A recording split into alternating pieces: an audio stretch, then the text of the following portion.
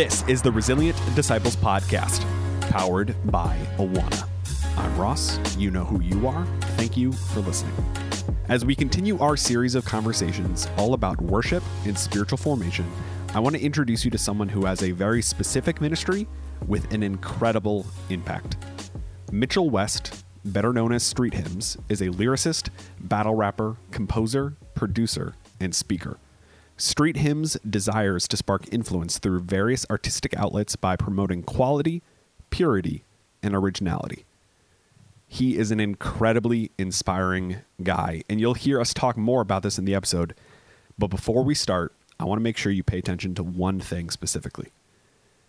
Street Hymns has a very specific context that he is helping kids in his community.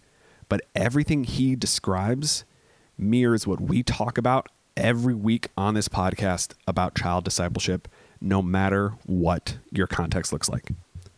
Lastly, I had some technical issues on my end, so some of my audio is less than ideal, but the good news is you can hear Street Hymns loud and clear. This is the Resilient Disciples Podcast. The motto is doing hymns for the streets because the streets need him. I am a minister, evangelist, apologist, creative entertainer, and promoter of the gospel. And my directive ministry is towards the urban aspect and the genre of hip hop. Fantastic. Now, for people who haven't heard of your ministry before, where are you located? I am located in Texas, the DFW area. If you're not from here, I say Dallas. If you're from here, I say Arlington, Grand Prairie area, but yeah, just Dallas in general. Yeah. No, we have the same thing up here. It's like, where are you from? Chicago. Oh, what part of Chicago? Milwaukee, right? Yeah, technically, yeah. Exactly. So we're having a series of conversations right now that are all around this idea of worship and spiritual formation. And we've had people who have begun to define those terms and talk about the power of impacting them. But you have such a specific ministry that I was really excited to bring your voice to this conversation. So I am someone who I can't carry a tune in a bucket. Like, I am one of the least musically inclined people for a guy who gets paid to talk into a microphone.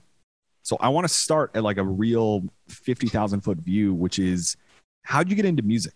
Because there are people who love music. There are people who get really invested, but you have turned it into a vehicle of your ministry. What was that process? Yes. So I grew up in a musical family. My father was an artist. He always had a studio in the house. And so seeing him do music, hip hop, singing, songwriting, artist development, having people in and out the house, working with them, working through them, and then promoting them, I became one of the projects. So I woke him up, I think I was 4 years old, and I woke him up and I told him that Jesus gave me a song. I sang in the song, and since then he's had me on stage. So I was like on stage by the age of 5 performing, and I started writing my own songs at the age of 10. So it's majority divinely just through my father and seeing him doing what he does and loving it. And then also the other people in my house, there was a group called the Cross Movement. Those are my role models, and they were one of the pioneers in Christian hip hop. And so to see them come in the house after concerts, chop it up about theology, that was like my musical inspiration. And that gave me all the drive and juice I needed, for the long road ahead.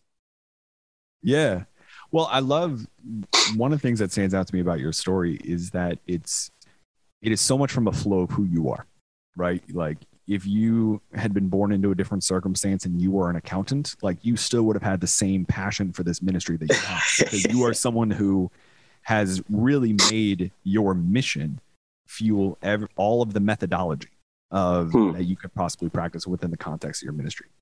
More information about you is going to be linked in the show notes, but just for sake of argument, I just want to make sure people know right from the beginning, which is, where can people learn more about you? What is the name of your ministry? If people are compelled by this mission, I want them to know that there's lots of ways they can support it. Well, yeah, absolutely. My real name is Mitchell. My artist name is Street Hymns. And like I said, my motto is doing hymns for the streets because the streets need him. You can find all of my information, websites, streethymns.net, and then everything at Street Hymns, spelled the right way, no Z, no extra S, no, two M's. It's HYMNS, like a hymnal. And yeah, that's basically how y'all can, get in touch with me, communicate with me. Also, you can check out some merch on there. Got some pretty funny stuff up. And yeah, also updates on music and tours, concerts, things like that. So I know that your ministry has lots of different components to it, but if I'm understanding correctly, the core sort of when you realized you really had something on your hands was when you began to work with kids and brought them into a recording studio for them to hear what they sounded like. Now I'm giving the worst summary possible, so fill in that for people about what is sort of the core output of your ministry. No, that was actually not that bad, man. So it's less crazy. Like I said, I saw my father doing the same thing, in a different way, but just, ministry for the youth. The first song he had me rapping, as far as like touring around, was like me memorizing the books of the Bible through rap, the Gospels, Matthew, Mark, Luke, and John, Acts, Romans, 1st and 2nd books, Corinthians, Galatians, Ephesians, Philippians, Colossians, 1st and 2nd Thessalonians. He had me doing that. I would go around, Man, you just made the Awana crowd that's listening to this so happy. But yeah, my dad made a great song on how to learn the books of the Bible. And so seeing him do children's ministry through hip hop was something I literally grew up doing, and I was involved in that whole process. And so when it came down to the summer of 2010, I was at Kids Across America. It's a Christian sports camp, also known as Kanakuk, the for-profit side of it.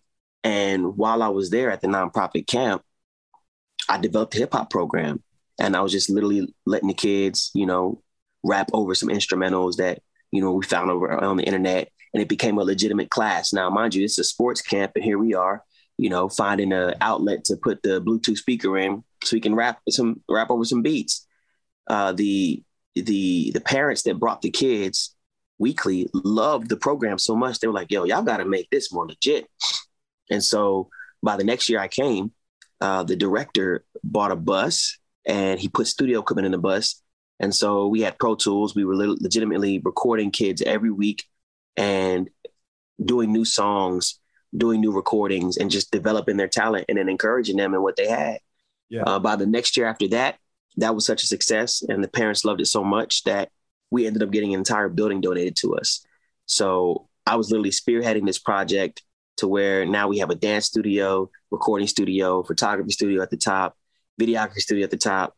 And it all started with us, trying to find an outlet, and so it was amazing to see all of the songs we record. I recorded over 200 songs with those kids. This is weekly, sometimes 2 to 3 songs per week, and in and out the studio, just, not taking my days off because the songs got to be mixed and mastered, and the parents wanted to be on SoundCloud. So for me, it was a beautiful experience. And that's where I first developed the ability and a talent and a character to be able to do what I do now, through my nonprofit, which is, going to the juvenile detention center system and then allowing them to record while they're in the detention center. And then after they get out, giving them access to studio time. And essentially the studio time is just a face for the real mission, which is access to us, and through access to us, they get to develop and see who we are, how we are, be mentored, and then essentially show them the character of Christ through us. Yeah. Well, and I think it's such an inspiring mission, because I think that just to make sure folks are tracking, you started in a context of camp where you, as an artist, were allowing kids who were probably more artistically inclined than others at the sports camp to be able to lean into their natural giftings. Absolutely. Regardless of if you are musically inclined like yourself, or if you are musically not inclined like me. Like when the Bible says make a joyful noise to the Lord, I think God was just like, no, Ross, you just talk. Like, let's not sing. Let's not have that be what you do. There is an undeniable power behind music. There is an undeniable way in which God uses music to reach us and speak to us, to use that phrase, that no podcast could ever accomplish. And I'm curious, when you're hearing kids, whether it's in the camp setting or it's in the juvenile detention setting, when you're hearing those songs, when you're mixing and mastering, can you speak to what that feels like, knowing that you're taking a kid who probably hasn't necessarily had anybody ask them to tell them their story, and you're making it sound as good as anything else I'd listen to on the internet? Man, it's really, I would say the moment of joy for me is not so much just doing it, but more so seeing the response. So the very first day, we're writing, and then, hey, tell me your testimony so we can, put this on paper and then make a song out of it. And then telling you, oh, I go to school, I live with my mom, I love Jesus. I was like, all right, this is cute. Tell me your testimony. You know what I'm saying? And then, get the real testimony after that and be like, all right, bet now we got something to work with. This is what people want to hear. Because whatever you're going through, some other kids going through that same exact thing. So you can speak to them heart to heart. Then finally, the next day, being in the studio, recording, and then them hearing their voice in the headphones for the first time, like, wait, that's what I sound like? And, it's like, just that, do I like this? Like, it's like, and then having that experience with them, it's like, man, you sound good. It's like, you sure? I was like, man, you sound great. Let's run it back. And then by the time they come through, do the work, sit there and toil, try to hit the right notes, try to get the right cadences for the rappers. Sometimes even having little people who are wanting to engineer, and I'll have them do the mix instead of me. I'm just kind of guiding them. Oh, by the time the full project comes out and then they display it on stage, to see their reaction, their peers' reaction, the parents' reaction, that's where it's like, whew, man, this was not only all worth it, but this is why we do it. Yeah. Because that moment where a lot of times as a sower, you don't really get to see the seeds that's grown, and so to have them have the moment where they can be like, man, I put in the hard work and I can see the return in real time. That's beautiful, man. It's beautiful. So, allowing them to experience worship in that sense and then do so publicly, it's nothing like it, man. It's nothing like it. And then to relive that every week, it's just like, man, it's like a spiritual high. I'm like, all right, where's the next group? Time to put in hard work, Thanks for listening. We'll be right back. Before we keep the conversation going with street hymns, I want to let you know about an exciting opportunity to continue the conversation both from this podcast and the 2021 Child Discipleship Forum. On November 18th at 2 p.m. Eastern, there will be a free online event from Awana called Implementing Resilient Child Discipleship. Melanie Hester and Leah Broach will go practical with children's ministry leaders to talk about what changes we need to make and where to start.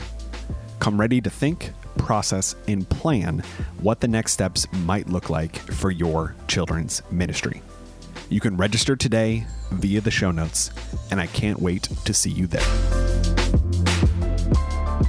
The fact is, what you're describing matches with what people hear on this podcast every week of what it takes to have child discipleship. You are getting them to really dig into their testimony and see what God has done. And then you get to really play out, hey, like you're on stage, like you are doing this thing. What was that always the intention of the ministry? Is that something that you fell into? Like, how did you center what you do around discipleship?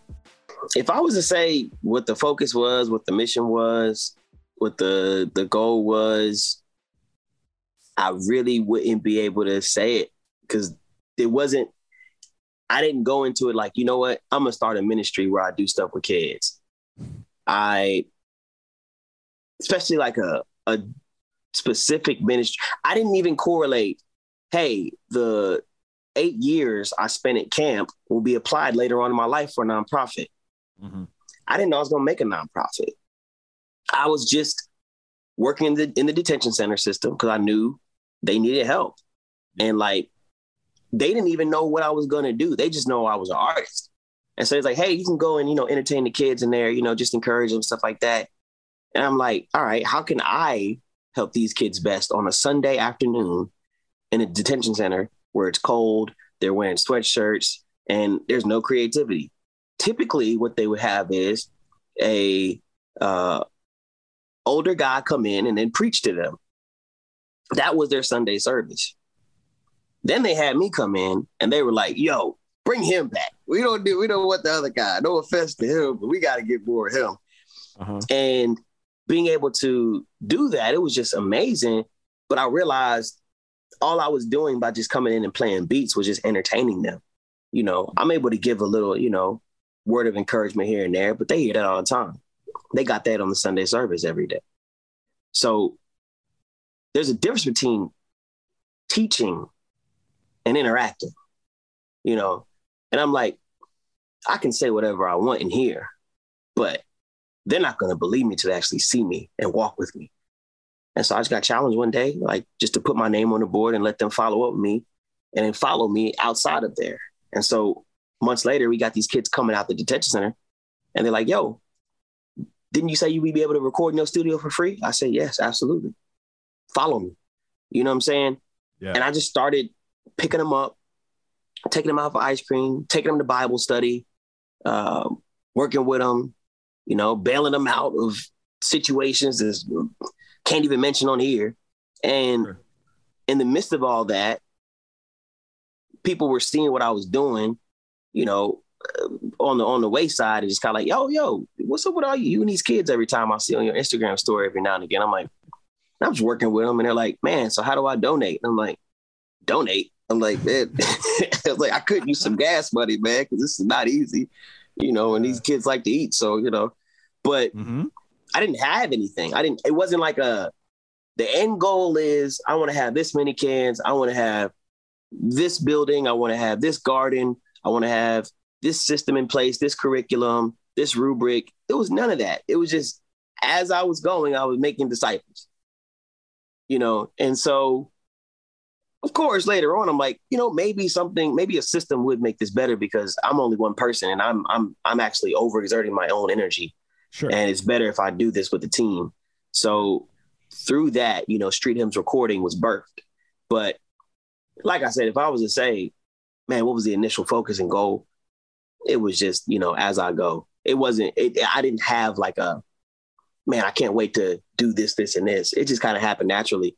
And I think that is, like you said, a testament to just walking in your call and knowing your rhythm and knowing your lane, and then allowing God to use you in that lane, and then your gifts will make ways for you, Well, and that's exactly what I wanted to make plain for people who are listening to us is that, you did that in your context, but everybody listening can do that in theirs. Absolutely. You may not have kids. You may not be reaching kids who are in a juvenile detention center near you. You could. They would love to hear from you. You can create the same level of belonging. You can create the same level of fertile ground for discipleship by doing the things you're talking about, by taking them out to ice cream, by feeding them, by getting your friends to give you gas money so that you can afford to do those things. And what I love about that is those are things that require no musical talent. They require no recording studio. They just require an adult to be patient enough to be with a child and engage in their spiritual formation. That's the most important thing working with kids in the urban context, patience and consistency. If you get down patience and consistency, you can reach any kid. Don't matter your race, don't matter your age. It's patience and consistency. Will you leave when things get hard? Will you walk away when I push you away? That's what I wanted to lean into next, because we've been talking about this in sort of a broad context, but you are serving a particular people group that I think requires more nuance to the conversation. So when you talk about consistency mattering, I'm going to ask, I would say like consistency matters to every kid. But why is consistency so important to the kids that you're trying to reach? Oh, especially in the context of Black males and male leadership in general. Sad to say, you know, the statistics are commonly real. The aspect of fatherless homes, you know, and due to them having fatherless homes, the support system is weighed on the backs of the mother, you know, and because of that, you know, that affects them relationally, socially, mentally, and then educationally as well. So these are typically the kids who don't do as well in school, so they act up, you know, and so having someone take the time to be consistent with them is something that they're not typically experiencing, because typically what happens is they grow up in a household with the lack of discipline. And I tell people, you know, my patience is truly the outlet for what I feel like I strive in, which is conflict resolution and discipline, you know, and discipline is so important when it comes to working with kids in an urban context. Like understanding that discipline is a biblical, spiritual, and godly attribute. You know, he chastises those whom he loves. You cannot have love separate from judgment. And being able to exemplify grace while also showing them that, hey, there are consequences for your actions. So here's what we're going to do. And here's what you're not going to do. Yeah. Those are the moments where you'll see the most pushback. You'll see the most argumentation. You'll see whatever it may be. But at the end of the day, when they've had all the experiences prior to back this and say, man, he's on my head real hard right now, but he's shown he loves me. Yeah. And I'm pushing him, I'm cursing, I'm doing all these things. It's like, he's still here. That messes with their minds because they're used to when we argue, we don't mess with each other no more. When we fight, we don't talk anymore. If I get in an interaction or altercation with somebody, it's a wrap. And so for you to be like, all right, man, let's walk through this together. And then after I chastise you, I'm still going to be here to hug and love you. That is something that is the gospel, because that is Jesus, you know? And so for me, it's one of those things where when you can exemplify patience through discipline, not punishment. Punishment is something separate. Discipline. You discipline in love, you punish in anger. So when you discipline and show them that you love them through consequences, through actions, through consistency, through communication, not through physical or mental or verbal abuse, I tell you, it goes leaps and bounds, and you'll see that they actually desire it. I think everyone desires actually to be disciplined because we understand that something is wrong. We all have a ethical and moral compass. And so based on that ethical and moral compass, there's a wrestle inside of us. It's like, I want to do right. And when you know you're doing wrong, obviously there's something that's telling you, man, I would like to be right. And so when you have somebody pushing you to be right, or you don't have somebody pushing you to be right, you desire to be pushed to be right. And so having someone there with that love foundation that's pushing you to be right, nothing like it. Nothing like it. And it's nothing they've experienced on a consistent level in patience, because they're used to having somebody tell them what to do or to correct them with a negative context. So when you can stay neutral and positive within correction, man, it's beautiful. You get beautiful results. Beautiful results.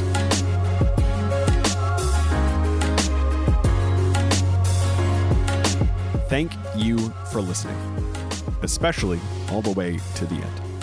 If you want more information about Street Hymns, you can check out the show notes. There's a bunch of information there, including a video that we actually worked with him on for last year's Child Discipleship Forum. Before you go, I have one more thing. This marks the 100th episode of the podcast, and I didn't want that to pass by without just simply saying thank you. Each and every week, I get to talk to people who are helping shape the future of the faith. And the fact that those conversations are reaching people who are doing the work of making this generation of kids the greatest generation of disciples this world has ever seen is such a privilege. So thank you. The Resilient Disciples podcast is powered by Awana. Thanks to the donations of generous folks like you, Awana partners with 62,000 churches in 130 countries to make resilient disciples. When you give to Awana, you are investing in lasting faith. Young people who will engage the culture with the gospel and fearlessly lead the church into the future. To make a donation to this mission, go to awana.org/lastingfaith. Subscribe to the podcast today so you never miss an episode, and check out the show notes for links and relevant resources for today's conversation. The podcast is mixed, edited, produced, and hosted by me, Ross Cochran. Our theme song is Fresh Air by Christian hip-hop artist Josiah Williams and hits by Jude.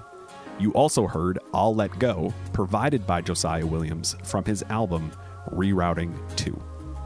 Thank you for listening. We'll talk to you next week.